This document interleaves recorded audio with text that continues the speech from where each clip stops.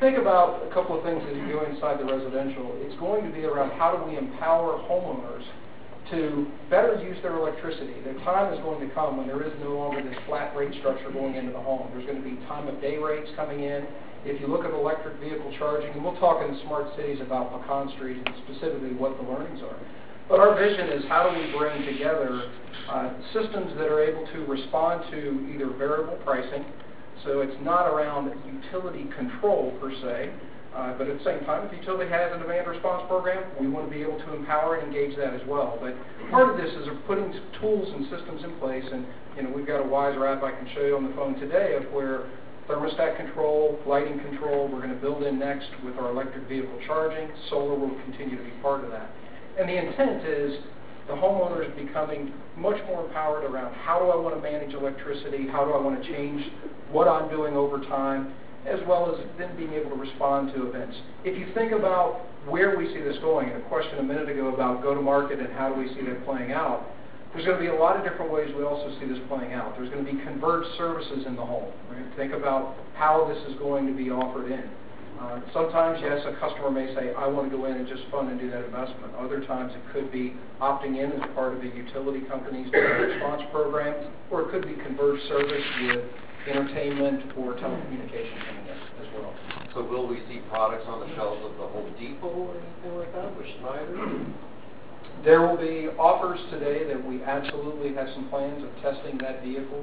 I think the challenge that we always face when you think of the different channels to select when you bring new markets forward is looking at how the customer best wants to buy. Does a customer want to buy and have an outlay of an expense, or would they rather say, okay, add on to my bill for $5 a month, right, as you go through. So we can see it as a service over time or an upfront expense. So there would be, I think, multiple models going forward.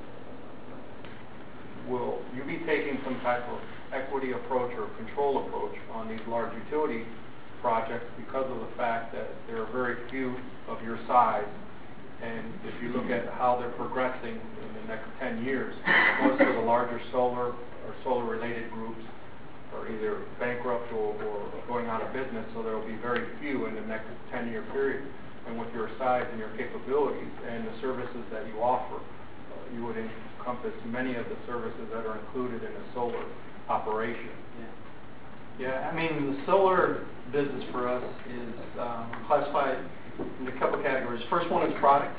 So we have solar inverters that we sell for homes. So with single-phase, three-phase inverters that we sell for large utility-scale plants. And today we have let's say, a growing business in our product category. It feels like in solar, more businesses are getting out than are coming in. I mean, Siemens just announced they're getting out. You kind of have businesses that are kind of going bankrupt. They're getting out of solar. We're putting a beachhead and we're saying we want to be very protective and make sure we make money, first of all. And when we go into EPC, engineering, procurement, contracting, our fear is that what the solar panel guarantees are really tough because we've got issues in solar panels today in the industry, and that's a lot of customers are looking for the guarantee tied to the system, and there are issues on the panel. But I don't think the panel technology there is yet to the point where we can go 20 plus years where the customers are wanting us. So what happens, you put so much risk and liability when you do those large scale projects and you hang your hat on the guarantee of a panel that's made by someone else. So we're really kind of saying, look, we offer, number one, we offer great products. Number two, we offer engineering services that actually do grid tie connections of the solar equipment onto the grid. We think we're very strong there. Number three, we can do equipment packages between kind of what I would say a house, substations. We can bring equipment into projects. We have an eye on what could be down the road. Dan, your question to become that, we're saying today we're kind of stopping with those three parts. And we partner more than we kind of want to become the main, I would say, turnkey provider for utility scale power. If you consider, though, that solar is becoming grid parity. Yes. And with grid parity and the process in which we're going to get there, and with third-party insurance groups that most projects have accompanying the project, you eliminate a lot of the weaker companies, and there are going to be a handful, 10 or 12 like yourself, that operate at that level.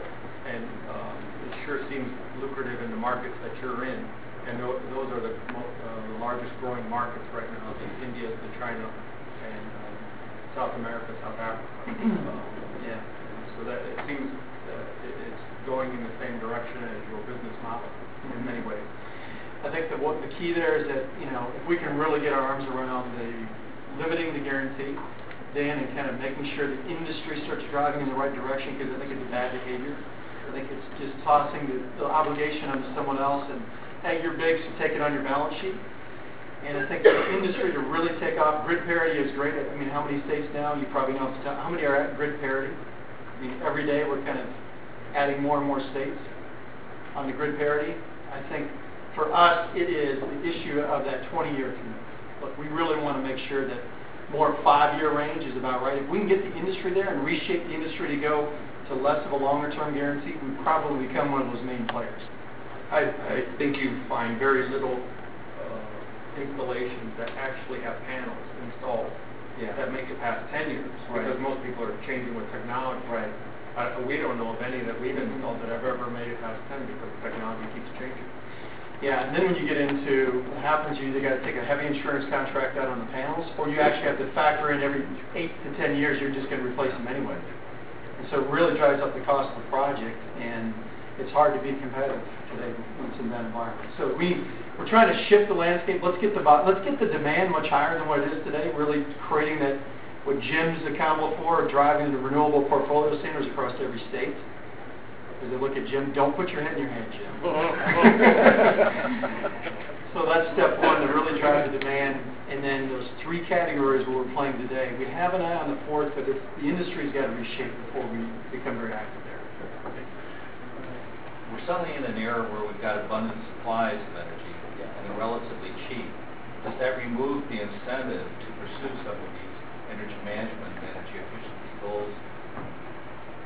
So a very good question around shale gas. When we talk about how much of an impact having on our energy management, and is it impacting incentives and rebates, I know Jim's just dying to get on this mic. I will give my perspective on that. So first of all, it certainly is putting pressure. I think the pressure on shale gas is putting more on renewables than anything else. I think companies are saying, I can get much cheaper supply of shale gas, and I'll defer doing renewables projects. So I think that's the number one impact right now in the industry in terms of shale gas production. Number 2, the rates necessarily have not dropped off. As we have a procurement arm, and it really looks from state to state, we have an eye on what's happening, specifically how does shale gas impact our rates. And we're seeing maybe a slight drop, but what we're saying is that when it actually goes into exportation, that actually there's going to be so much demand there, the rates will continue to climb. So we have a temporary lapse where the rates have dropped, but it's less than 10%. Now I think we're saying, look, there's going to be a lot of demand on export, the rates will go up. I think what our position is, we're trying to really use shale gas as a means to convert our supply source. So we should be moving away from coal and going on to gas as a means of part of the generation, the supply fuel, and really kind of harvesting shale gas to go to that. And by the way, when you do that, it has a significant reduction in greenhouse gas emissions.